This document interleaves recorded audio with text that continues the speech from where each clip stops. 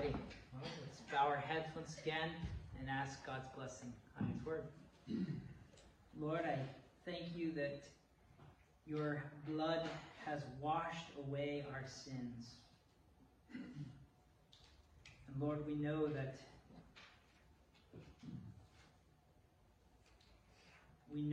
you have showered us with so many blessings, with life, with even a beautiful day today. And I just pray that you would guide us with the blessing of your presence now through your Spirit as we look at your word. Help us to learn together from you. In Jesus' name, amen. All right, well, if you have a Bible with you or next to you underneath the chairs, there's pew Bibles, or not pews, chair Bibles. You can turn with me to 1 Corinthians, Paul's letter to the Corinthian church, chapter 11. We'll be wrapping up chapter 11 this week. This section of the letter to Corinth, I find to be perhaps one of the sadder, maybe even the saddest parts of the letter. It's about how the church was abusing the Lord's Supper, or communion. Every time they gathered together, they were ruining the precious time by their own selfishness. Before I read this passage for us, I want to just give you a brief overview of what we know about how the early church practiced the Lord's Supper. And I'm going to do that to kind of set the stage for what was going on, or at least what, as we read between the lines, what we can guess to the best of our abilities was going on when the church was gathering back then. So, the early church, when they gathered, they did not meet in big buildings called churches. They were the church, just as we are. Church is a word that means assembly or big get-together. That's why I tell our kids every Sunday, we're going to meet with the church. You'll never hear me say, we're going to church, or if you do, you can slap me, right? Because I'm lapsing back into old habits. Okay, this, I'm not saying I'm sitting judging how you talk about it. It's okay to say we're going to church. But when we want to be specific, we're going to meet with the church. The church meets at this building. So I call this place the building, or the 49 Main building. Okay, so if you ever hear me say the 49 Main building, try to see, usually in our bulletin, if Bible study is going to be here, it's at the building. Okay, so that's what the church, it was really obvious to them because they met in people's houses. They were the church, and they met in houses. When possible, they met in big houses because you could fit more people in them. And those big houses were usually owned not by the poor people, but by the more wealthy members in the congregation. And when they gathered, the early church, these early Christians, they would eat together every time. And they would celebrate the Lord's Supper every time. They would break the bread, they'd bless it at the beginning, then they'd eat a meal together, a whole meal, and at the end of the meal, they would lift up the cup, just like Jesus did at the end of his Passover meal, which started with the breaking of the bread and continued on through all the Passover feasts that had been prepared. And then at the end of the supper, after supper, he took the cup, right? And blessed it, and they drank together. That's what the early church would do. Now, for various reasons, most Protestant churches, at least, we've kind of shrunk it down to a little quick meal, bite size, with nothing in between. Bread, cup. See ya. Okay. For better or for worse, that's how we have done it for centuries. All right? But there are many churches that are rediscovering some of the ways and the beauty that the early church did it. And I've seriously thought about this. This is something Brian Brett and I, back when he was with us, their church in Kansas City does this actually right now, but we've actually seriously considered maybe our first Sunday fellowship meal, we would start with passing the bread out, and everybody breaks a piece off the bread, one piece of bread, and then after the supper, everybody has a cup, and we go around and we pour a cup and do it together. Maybe we'll do it at June 5. I have to talk with Carl about it. That's our first Sunday fellowship meal, and we would do the Lord's Supper that way, which again, knowing that about the early church is going to help you see kind of what was going on here. All right? In these big homes that the church would meet in, archaeologists have discovered, and students of history have discovered, that there were big rooms in these churches that the wealthy people would eat in. There was an inner room. Fancy name for it was the triclinium. Okay?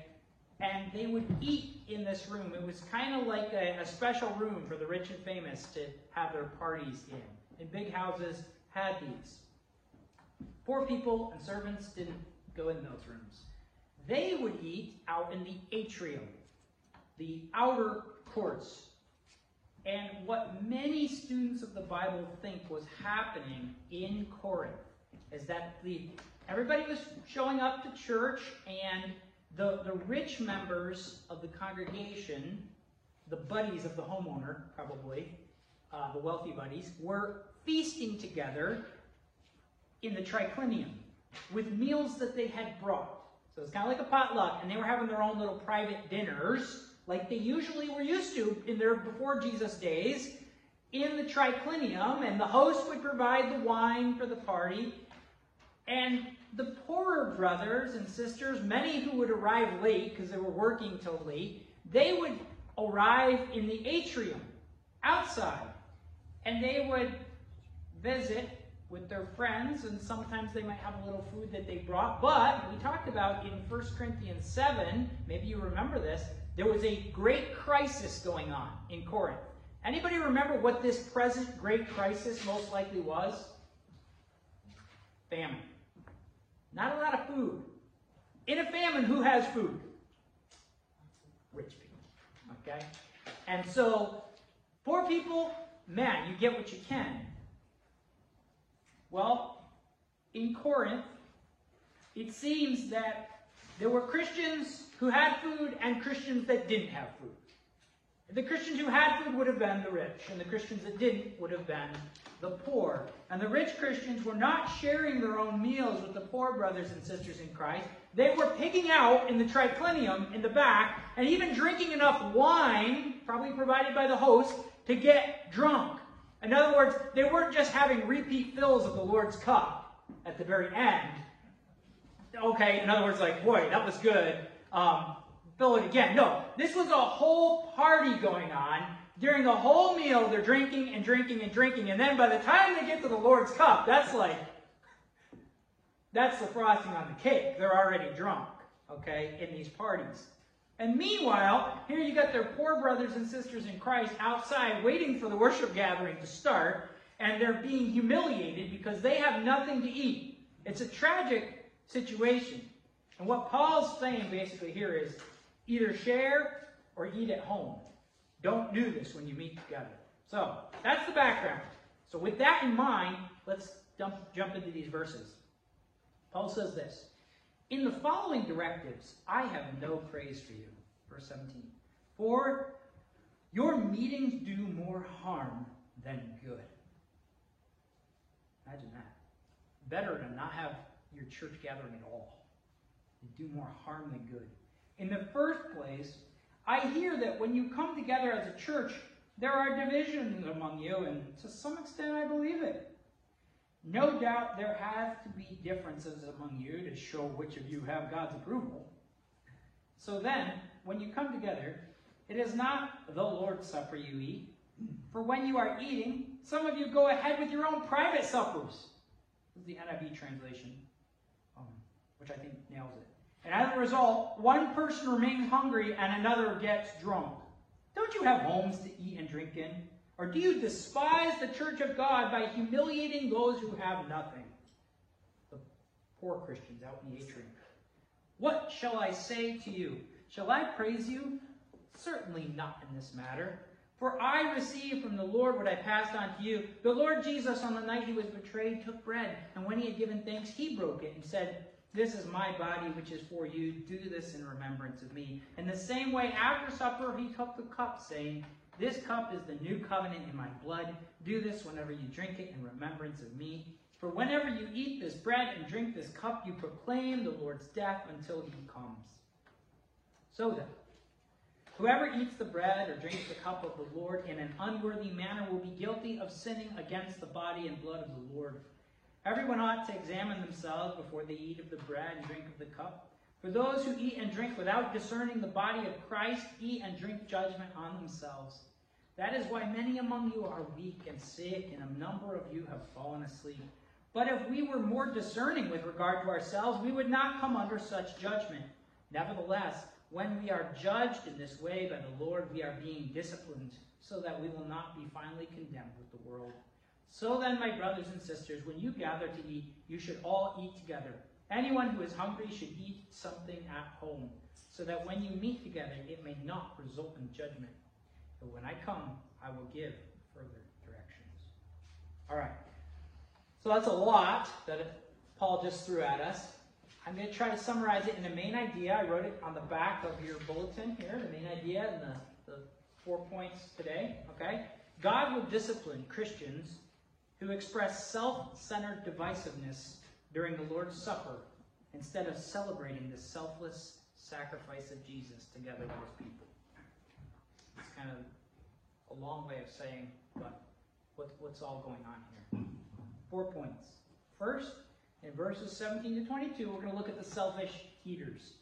Second, in verses 23 to 26, Paul's going to outline for the church the details of the selfless supper of Jesus. I mean, we're celebrating the Lord giving himself to us. Okay? It's a selfless supper, and you're pigging out like selfish hogs. Third, in verses 27 to 32, Paul is going to give a serious warning for Christians who are being selfish during the Lord's Supper. And fourth and finally, he's going to issue his final exhortation to share with each other, or just stay home and eat. So, point one, the selfish eaters. Do you know any selfish eaters? Someone who grabs the last cookie off the tray, or worse, the last bacon cheeseburger at the picnic? I think I probably have a little bit of selfish eater in me, especially when it's at my house. But anyhow, I think we can all relate to that. Well, that's kind of what's going on. We can tend to lose our minds when it comes to food, right? Well, verse 17. In the following directives, I have no praise for you, for your meetings do more harm than good. Did you catch that? You're worse off after church than before church. Your gatherings are hurting people. That's a horrible diagnosis for a church. When you get together, actually, I'd rather you didn't. You're hurting people. Whew. Verse 18. It seems here in these verses, Paul is using heavy sarcasm to try to shake the Corinthians awake. Listen to the sarcasm. In the first place, he says, you're like, what do you mean, Paul? He's like, I hear that when you come together as a church, there's divisions among you. And to some extent, I believe it. Okay. In chapters 1 to 4, Paul has talked a lot about divisions in the church. They're fighting about leaders. They're fighting about all kinds of things. They're suing each other, for crying out loud, right? There's divisions in this church. By this point in the letter, there's no question about that. So it seems he's using sarcasm here. He's saying, I've caught wind that when you gather as a church in your big gatherings, there's divisions. And, well, shocking.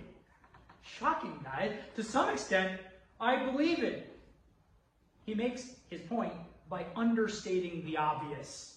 Okay? He's understating what's obvious. Well, to some extent, I believe there's divisions. And it's like, yeah, duh. Okay? That's what seems to be going on here. The church is a mess. Verse 19, he's continuing the sarcasm. He says, no doubt there's got to be differences to show which one of you is on God's team, basically, to show which one of you has God's approval. That seems like the most natural way to read this. People debate about it. Well, how do you understand what? The reading that I found most convincing is that this is a, Paul's not saying it's great that there's differences among you to show you who's on God's side and who's not. No, he's mocking them in a sarcastic sort of way. But the point isn't just to pick on them. He's trying to love them by shaking them awake. Like, wake up, guys. You're basically saying, like, God's on my side because I've got more food than you, and of course I'm blessed. Or whatever it is, he's trying to shake them awake. Now, verses 20 to 22, he explains the selfish eating and drinking that's going on. He says, so, when you come together, it's not the Lord's Supper that you're eating. I'm like, wait, thought we were celebrating the Lord's Supper. No, he says, you're eating, for when you are eating, some of you go ahead with your own private suppers. In other words, many of the rich are bringing their own private suppers, and they're eating them in that back room, while other church members have little or nothing. That's why he adds, as a result of what they're doing, one person remains hungry and another gets drunk. Verse 22. Don't you have homes to eat and drink in? Or do you despise the church of God? Remember, the church is people. Do you despise the people by humiliating those who have nothing? You're in a famine. They have nothing. You're drunk because you have everything. Shall I praise you in this matter? Certainly not. The Lord's Supper, the one Jesus himself instituted and shared with his disciples, the one that Christians were to observe when they gathered, that supper was a shared meal. The disciples all ate it together, even Judas, who betrayed the Lord. But when the Corinthians are gathering, they're not eating the Lord's Supper. Everyone's bringing their own sacked lunch. So picture it this way, right? The wealthy roll into church with their fancy lunch boxes. They've got their names embroidered on them.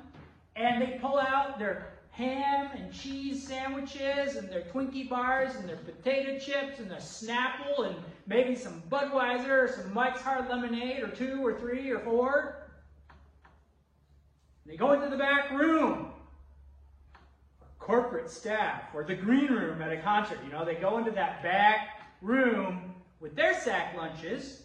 Meanwhile, the servants of the household who also worship Jesus, and maybe some other servants of some of the rich people, and maybe some other poor people that are coming, they show up with their paper bags, and they've got water and a PBJ, or maybe nothing.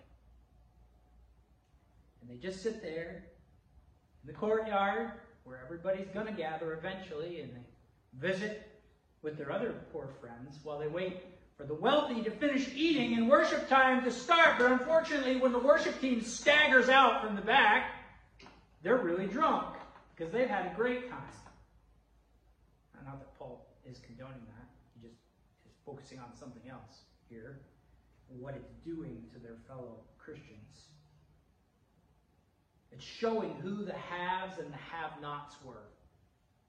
You know, it's just highlighting. When you gather, it is clear these people have wealth and these people have nothing. And you're not doing anything about it. You're shaming them for their lack. So what he does next is he reminds them that the Lord's Supper was supposed to be the opposite of this. It symbolized Jesus giving his whole life to his people, not a party where rich can eat selfishly and poor can go hungry. So let's look at the second point in verses 23 to 26. We're going to see the selfless supper of Jesus. Jesus, Paul says, "For I received from the Lord." This isn't something Paul made it up, right? He received it from Jesus himself. The Lord Jesus, on the night he was betrayed, he took bread. And when he had given thanks, he broke it. And he said, "This is my body, which is for you. Do this in remembrance of me.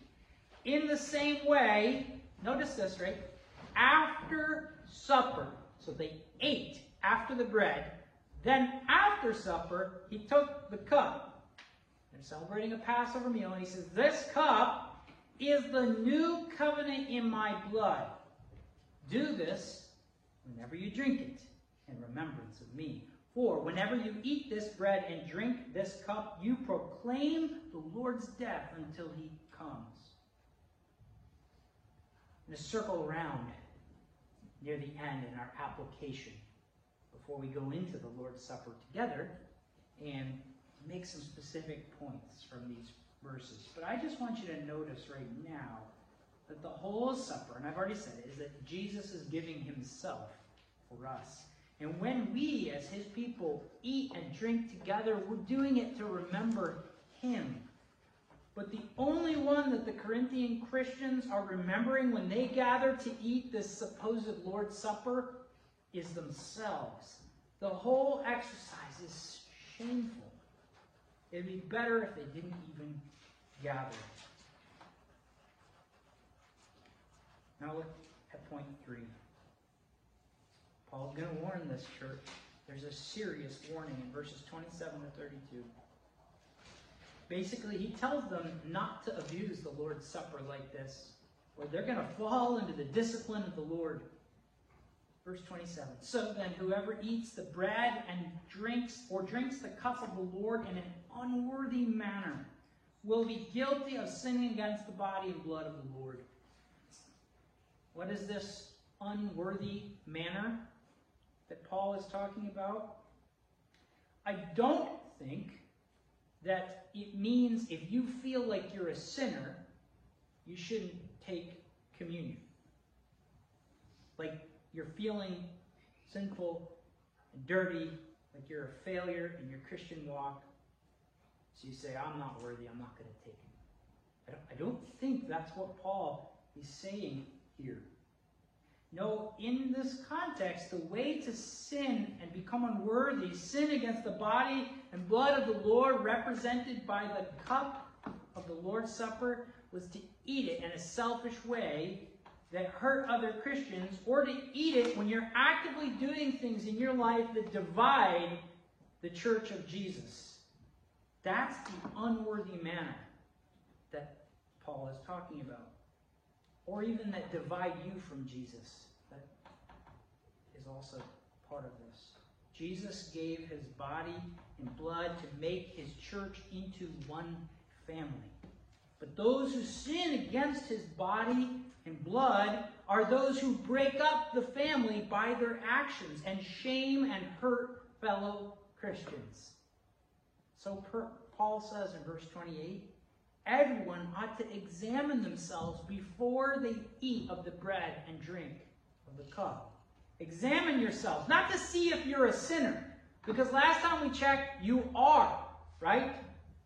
If you're a sinner and you find that out as you're sitting in church and you realize, well, I need Jesus, take extra communion, right? You need the forgiveness of Christ. You need to be reminded of Christ's forgiveness. But, verse 29, Paul gives the explanation of what you're examining yourself for. Those who eat and drink without discerning the body of Christ eat and drink judgment on themselves. So, who is the body of Christ that they're not discerning? In this context, it's the church. Paul says this really clearly in chapter 10, verse 17. You could flip a page back if you want. He says this, because there's one loaf, we who are the many are one body, for we all share the one loaf. The loaf, friends, it symbolizes the body of Christ. And when everyone takes a part of the one loaf, breaking it off and eating it, they're saying that though they're different and separate, they're all part of that one body. Like the person across the room from me holding that piece of bread, our pieces were connected at one point, right? It's kind of the idea. If you were to put them all together, the many would become one again. Because there are many, there's one body. For we all partake of the one bread. The loaf symbolizes the body of Jesus, the family of Jesus. But when a Christian eats bread and says with his mouth, I'm one with my brother, but is stiff-arming him behind his back, he's not actually unified with another person, or even with Jesus Christ himself. I think that's not a direct application here in this text. I think the focus here is on how you're hurting other Christians. But if with one hand you're eating the body of the Lord, and with the other hand you are living for the devil, that's another serious application here. Don't do it. You're telling it a lie. As you do it, you're saying, I'm one with the Lord and his people, and yet I'm not. Paul says you are eating and drinking judgment on yourself. Now, in context, I do not think that Paul is talking about a judgment that's going to land a Christian in hell. A punishment, or an eternal condemnation from God. The condemnation of the world. That's not what he's talking about here when he says you're going to come under the judgment of the Lord. And he goes on to unpack that. This punishment is going to take the form of corrective discipline of a father to disobedient sons and daughters. So, this is where the letter takes a very serious turn. Look at verses 30 to 32. He says, that is why many among you, O Corinthian church, are weak and sick, and a number of you have fallen asleep. But if we were more discerning with regard to ourselves, we would not come under such judgment. Nevertheless, when we are judged in this way by the Lord, we are being disciplined. Hear that? Trained, disciplined. So that we will not finally be, here's the judgment you don't want, condemned with the world. So Paul says that the reason many of the Corinthian believers are weak and sick, it's like, my gosh, another person sick in church? Another person died? He died? What is going on in this church? He says the reason is because they are a divisive and sick church, and they're coming under the Lord's judgment. Now, I want to say two things about this that are really important. First, the judgment, and I already mentioned, but I just want to burrow in a little further here. The judgment, Paul says, is falling on the church is not eternal punishment and condemnation and separation from God for their sins. It's a disciplinary judgment, a corrective discipline, in the case, in the form of weakness and sickness. And it's meant to be a wake-up call to the Christians. In the case of Christians falling asleep, Paul talks about, some even have fallen asleep. It's a wake-up call to the whole church to take sin seriously, lest they too die. Paul uses the term fall asleep, which is a common term the Bible uses for a Christian who dies with the hope of resurrection. When someone falls asleep in Christ, it's in the hope that they will wake up. And one day, Jesus will wake up everyone who falls asleep trusting in him. So what I'm saying, and I think Paul is saying, is that this falling asleep for the Christian is not, even the death, is not an eternal punishment. It's not a condemnation of the world mentioned in verse 32. It's a corrective discipline that falls on people who have trusted Jesus to pay for their sins, but need the Lord's discipline in their lives. They need the sin to stop. Sometimes it stops with their own death. So, first, this isn't a condemnation, it's a discipline. And when it falls on the whole church, and they see people falling asleep, like the story of Ananias and Sapphira in the book of Acts, who sinned against the Lord and dropped over dead. Great fear fell upon the church, great reverence for the Lord, which woke them up to the seriousness of what's going on. This discipline helps the whole church wake up and keep following Jesus and not fall apart and come under condemnation and eternal separation that the world faces. There's another thing. I want to nuance this because I think it's important. Just because a Christian is weak, or a Christian is sick, or a Christian dies, that does not mean that that Christian is abusing the Lord's Supper or that they are living in sin. Paul himself talks about his own physical ailments in 2 Corinthians. A thorn in the flesh that he felt made him feel weak. It was a humbling experience that God used in Paul's life to help him rely on the Lord to keep him humble. It was not discipline that came as a result of willful sin in Paul's life. It's not explained to us that way. The fact is, 100% of Christians who have ever lived have gotten sick in their lives, and 100% of Christians who have ever lived died. And 100% of us, should Jesus not return, will one day fall asleep in Christ. For those who trust in Jesus, getting sick or even falling asleep and dying up to the point of our death ultimately strengthens our hope in the resurrection. But this passage teaches us that Christians need to at least ask the question, is this suffering that I'm experiencing something God may be using in my life to wake me up, to get my attention and say, return to me? Is bitterness towards other Christians consuming my life? Is pride and arrogance blinding me to other Christians and making me insensitive to their needs and their feelings? Suffering has a way of waking us up, of clarifying our minds. Seeing other Christians die has a way of sobering a church up. And friends, if a sudden rash of just absolutely terrible things starts happening to a church, that church ought to ask themselves, is the discipline of the Lord falling on us? And if so, what is he trying to teach us? What does he want us to remember? Pain may just be a call to persevere for a church. We see churches in Revelation. Jesus says, Satan is going to throw some of you in prison for 10 days. That's a testing period. It's not because they were weak and sick and sinning, okay, that they went to jail. They didn't interpret it that way. It was a test. He says to the victor, he'll give life, right?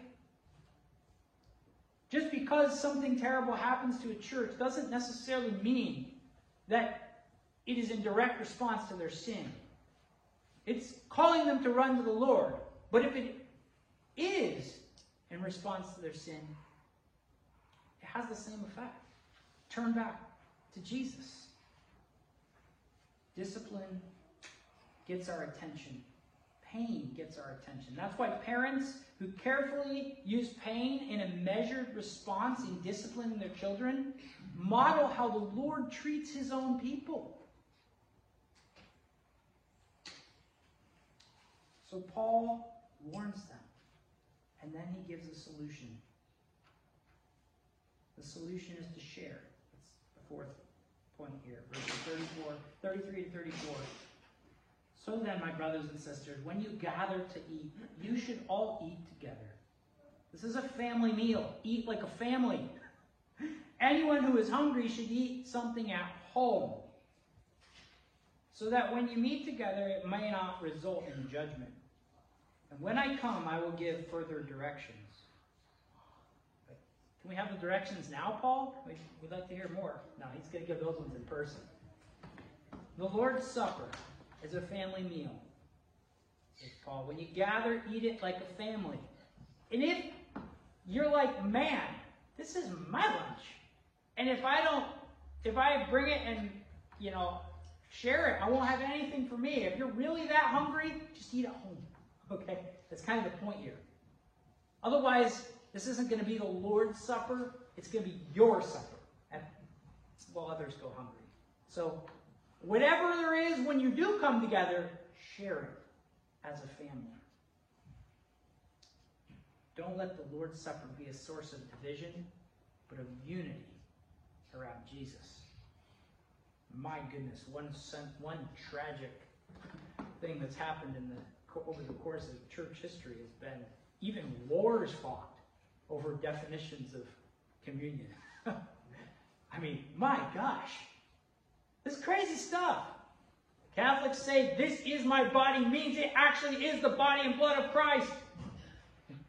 And if you say differently, well, there was a time that you would get killed. Whoa! And the Lutherans would say, well, it's not the literal body and blood of Christ, but it's the spiritual body and blood of Christ. Loophole, you know. And then Zwingli said, absolutely not. And then there's some that are so strong about there's not anything spiritual going on in communion that like the only place Jesus isn't present is the body and blood on Sunday mornings. Like, he's present everywhere else, but you better not say he's spiritually present there because, whoo, we might start another war. Okay, Lord's Supper has been tragically the cause of many divisions. And yes, there are genuine differences. But friends, God's goal for the Lord's Supper is for it to be a family meal that unites believers regularly together in fellowship, remembering their closeness with Him and their connection to each other. So again, the main idea, God is going to discipline Christians who express self-centered divisiveness during the Lord's Supper instead of celebrating the selfless sacrifice of Jesus together with His people. So some applications as we move towards celebrating the table together. First, the Lord's Supper is a time to eat together and remember our unity as believers. If you're sitting here feeling like a failure in your Christian life, or this past week has not gone well, I want you to know God is calling you to receive the forgiveness of Christ today, to reconcile with Him even now. Hold the bread and the cup extra tightly. To examine yourself, though, means to look at your life even now and see, is there anything unconfessed or unrepented in our relationship with Jesus or with the Lord and with other people that I need to make right? Something that I can do to make right. Some way I have actively hurt somebody. And I can deal with it. This is the thing that Jesus says, Matthew 5:23-24. If you're offering your gift at the altar and there remember that your brother or sister has something against you. In other words, you really hurt them somehow. Leave your gift there in front of the altar. First go and be reconciled to them. Then come and offer your gift. There in those verses, Jesus was talking to a Jewish people who were making sacrifices to God at the altar, which, remember I said, was like a table where you were having a meal with God. The sacrifices that you ate from the altar, which wasn't all of them. But before you have a family meal with God, okay, make sure you're right with your fellow family. That's the idea in the Old Testament and what Jesus said. And it applies now in Christ to the Lord's Supper. Second, as we eat and drink the bread and cup together today, these verses teach us we are doing it in remembrance of what Jesus has done for us. When you hold the bread and the cup in your hand, I don't believe it's the intention of the Lord Jesus for us to sit there and picture Him on the cross and feel sorry for Him for what He went through and be all sad and sober and somber like we're having a funeral service for Jesus every Sunday. Jesus' death was His triumph. By His death, He defeated the devil, ripping away from the devil his power to accuse the people of God forever. Jesus triumphed on the cross. He paid for our forgiveness, and he sealed it with his blood. And then he rose triumphant. He lives. So when we eat, we proclaim the Lord's death in hope until he comes. This is a heralding word. You are proclaiming something. You're proclaiming Jesus died and he's coming again, which means he rose in the meantime, right? It's a proclamation about Jesus. Communion is a victory celebration. One of my former professors calls it in his commentary, he calls it a celebration lap. You know what? You ever, you score a goal and you run down the field like this? That's what the Lord's Supper is. It's Jesus scored the goal and we're celebrating. He lives. He forgave us and we receive him. We receive him for us today by faith. Third, as we eat and drink together and we hold the bread and cup close, we're called to feel and taste and touch our strong and close and intimate and life-giving connection to the Lord Jesus himself. This is my body. This is my blood. Eat, drink, remember me. It doesn't mean that the bread and the wine literally become the blood of Jesus. It's symbolic language. Just like Jesus says the cup is the new covenant. No, it's not literally the new covenant. The new covenant is the new way that Jesus has established our relationship with God. That we relate to the Father now through Jesus and the work of Christ and through his blood shed. We could preach a whole sermon on what the new covenant is, but it's not literally a cup. Okay? This cup symbolizes the new covenant, and so Jesus says it is. Just like he says, this bread is my flesh. It symbolizes the flesh of the Lord. I'm not going to fight wars with people that disagree, but we're going to look at the text. Symbolizes the covenant that Jesus made with sinners when he shed his blood for us on the cross. Hold it close and remember. Fourth, not only should we think over ways that we may have sinned against other Christians and need to make it right as we eat communion, but we ought to sit and think about other Christians as we hold the bread and cup and celebrate the fact that we are a family. We're close, even though we might be very, very, very different from each other. Different in age, different in income, different in housing situations, different in stage of life, different in occupation, different in political views, different in views of everything. We could be so different, right? And yet, one Lord, one faith, one baptism, one God and Father of all, who is over all and through all and in all. We have the same Spirit. We are called to the same fruit of the Spirit, right? Love, joy, peace, patience, kindness, goodness, faithfulness, gentleness, self-control. We have one King, Jesus, that we live for. His kingdom is an eternal kingdom. Earthly kingdoms rise and fall and will continue to do so. But our King is forever. We serve him. We're soldiers in his army. Amen. Warring not with flesh against flesh and blood. We war against the principalities of this dark world that would have the church break apart. That is our war. We have to see with the eyes of Jesus. What is hurting the church is hurting Jesus. What is breaking apart the church is breaking apart the body of Jesus. We must be serious about these things. One King, Christ. One family, Christ. Perhaps one of the reasons Jesus has not returned yet is because, boy, we have not gotten this right for 2,000 years. I am encouraged by signs of unity in the global church. You know, when Christians start reaching across the aisles of denominations and linking arms is often on front lines. You're willing to work together on front lines as missionaries of gospel advance. Like when Christians start going to jail, suddenly it sobers us up, right? It's like, yeah, let's not fight about these things because I may be bringing you food in prison next week.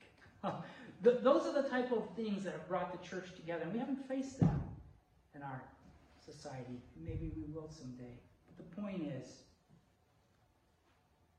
communion is a time to celebrate our togetherness through Jesus. The fifth thing, just remember, as we eat and drink, Christ is presented to us as a whole person who is to be received by faith, by trust. And so as the bread and cup are going to go around and you take it into your hands, remember, you're saying, I receive Jesus. I receive all of him for all of me. I need him. I trust him. I want to be a part of his family. I trust him for the forgiveness of my sins. If you can't say that today, then the bread and the cup are not for you. If you're not a Christian, then this isn't for you. But if you do trust Christ, then I encourage you, receive him today. And the sixth and final thing, as we eat and drink together, we eat and drink in hope of the day that Christ will come again. Do you see that in verse 26?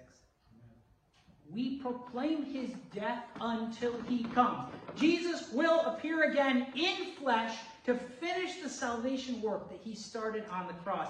He will come to abolish sin and wickedness from his world and to usher in the fullness of his new creation, which will be culminated in a great wedding feast of the Lamb, the final supper. So we eat and drink in hope. When one day, all divisions will be completely gone. We'll never have to leave our sacrifice at the altar, as Jesus says, right? We will be one with Christ and with his people, world without end. Let's pray. Lord Jesus, I thank you for your sacrifice.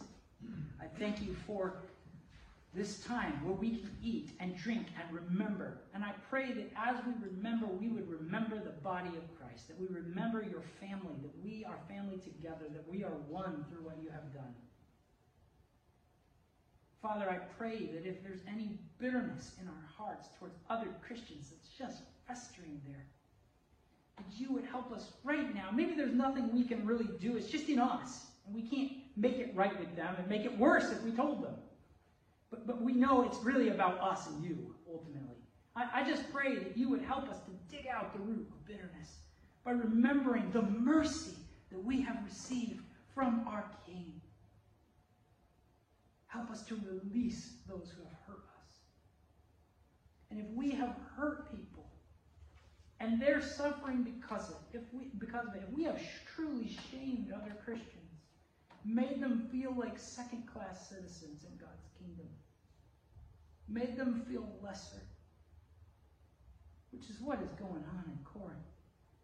I ask that you would bring great conviction into our hearts, that we would seek to make it right. Father, help us